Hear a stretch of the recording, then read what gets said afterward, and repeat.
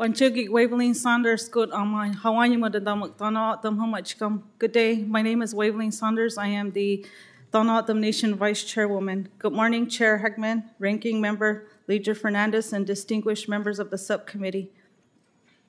The nation is a federally recognized tribe with more than 34,000 members. Our reservation is one of the largest in the United States, roughly the size of Connecticut.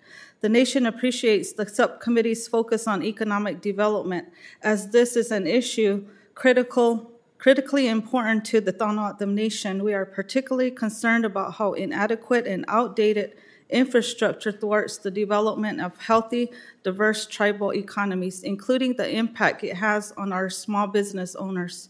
So we appreciate this opportunity to testify. First, more serious federal investment in the repair and maintenance of BIA roads is very, very critical on the Tohono Nation, as I'm sure it is throughout Indian country. Reservation-based businesses must be given the opportunity to get their products and their customers to market. The remoteness of our reservation and the extremely poor conditions of our roads are significant barriers for both tribal members and internal partners who otherwise want to develop businesses in our communities. Chronic underfunding of the BIA roads maintenance program leaves our roads severely compromised by sinkholes, potholes, broken and cracked pavement, and washed out bridges. These roads are dangerous for our members as well as our visitors. During monsoon seasons, flooding completely washes out our roads and makes them impassable. According to a December 2018 U.S. Commission on Civil Rights report, deficiencies in transportation system infrastructure in Indian country diminishes opportunities for development, which further impairs the ability of tribal communities to thrive. Second, we need better utility infrastructure.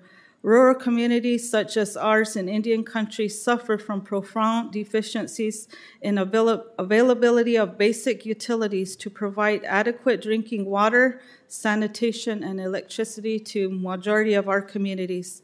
On the nation, utility hookup is extremely expensive, creating serious barriers to the development of new businesses. Lack of utility access impacts not just the operation of a new business, but also its potential workforce. More than 12% of tribal homes lack access to safe drinking water and basic sanitation, which is a rate more than 20 times higher than the national average.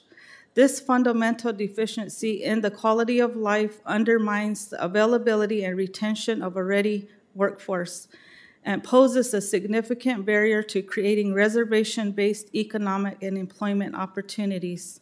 I also want to underscore the importance of telecommunication and internet access. Lack of access to broadband inhibits our ability to spur economic development and to train a technically skilled workforce, as well as continuing education for all of our students and schools within the boundaries of the Tohono Nation.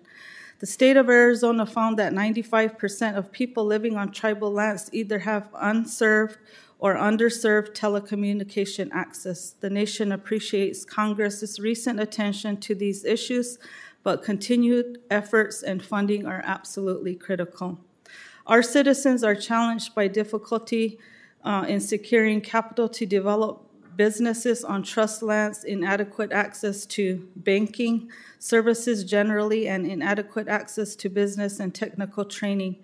The nation would like to see greater investment in helping potential small business owners start and grow their own.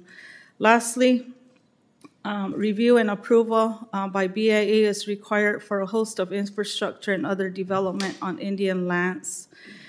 The challenges we face as a Tohono Nation illustrate the dismal condition of physical infrastructure in rural Indian country and the importance of investment in our communities. We welcome the opportunity to work with the committee to find ways to address the challenges, and we thank you for your time in addressing all of our concerns on behalf of the Tohono Nation and Indian country. Thank you.